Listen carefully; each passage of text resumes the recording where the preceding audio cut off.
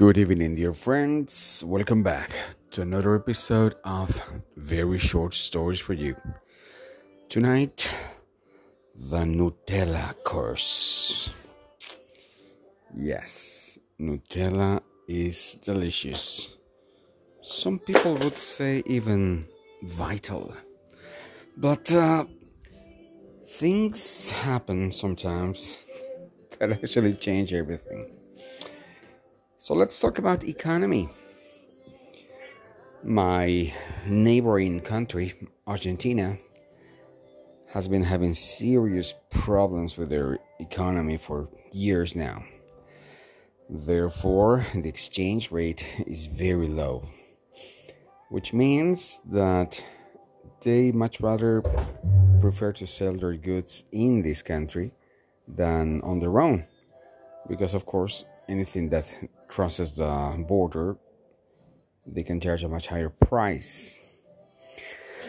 And that means that because we don't have such strong border patrols, suddenly our market is filled with Argentinian products.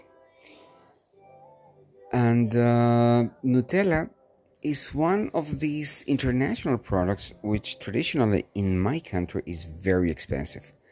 It's almost a delicacy.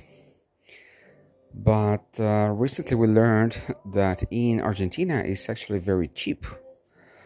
So to give you an idea, if you go to a local supermarket some months ago, you would find half a kilo jar by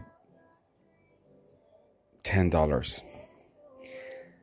But today, because of the flooding of these illegal products, you can find it perhaps by $2 or $3. So something really interesting is happening, but of course there is no control. So if you go to my local supermarket today, you will see Nutella in every hole, in every way, in every alley, because of course it's logical to understand they are also buying from products illegally crossed by the border, and of course they are selling at the typical price of $10. So I'm sure they're making a fortune with that.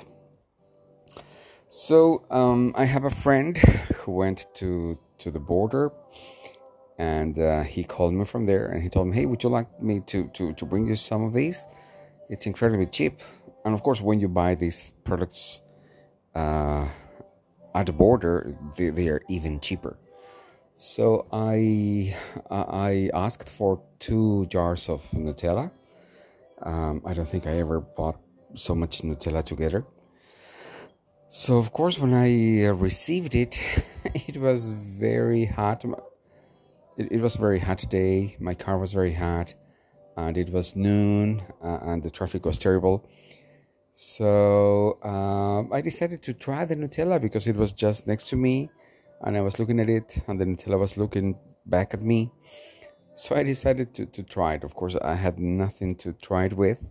So I said, okay, I'm going to stick my finger in it and let's see what happens. But I couldn't, because it was so hot that the Nutella was completely melted. So I started drinking it. And yes, it was my first time drinking Nutella. It was really good, but I felt so bad. So I promised myself that the next jar was not gonna run so fast. Yeah, but I couldn't. So it was actually 3 days the lifespan of the second jar. My friend, on the other hand, he was feeling really bad about that. So he actually threw out his third jar. And I asked him, are you sure that you're going to throw to the garbage your third jar of Nutella? He said, well, you know what? I had a kilo of Nutella in just one day. And this is something I cannot do. I feel like this sugar rush for 2 days straight. So I just cannot have any Nutella in my house. And of course, I told him that perhaps he should have, I don't know, gave it away in a, I don't know. But he decided that the best course of action for him not to go crazy was to just throw it to the garbage. So yeah, that's what's going on. And the same thing is happening with Brazil. In recent days, I read on the newspaper that Brazil is falling down, the economy is going under, and it's incredible how you can start to see all the typical Brazilian products in our markets. And that's only because, of course, it's much cheaper to get it at the border. But because my country, Bolivia, also shares border with Brazil. So all the beer, which is typically expensive, because of course it's international and it's important, today is even cheaper than the local one. So you have a lot of international products. And of course, we are trying to adjust our diets to the new impact of the economy. That's interesting. So thank you very much. And that was very short stories for you.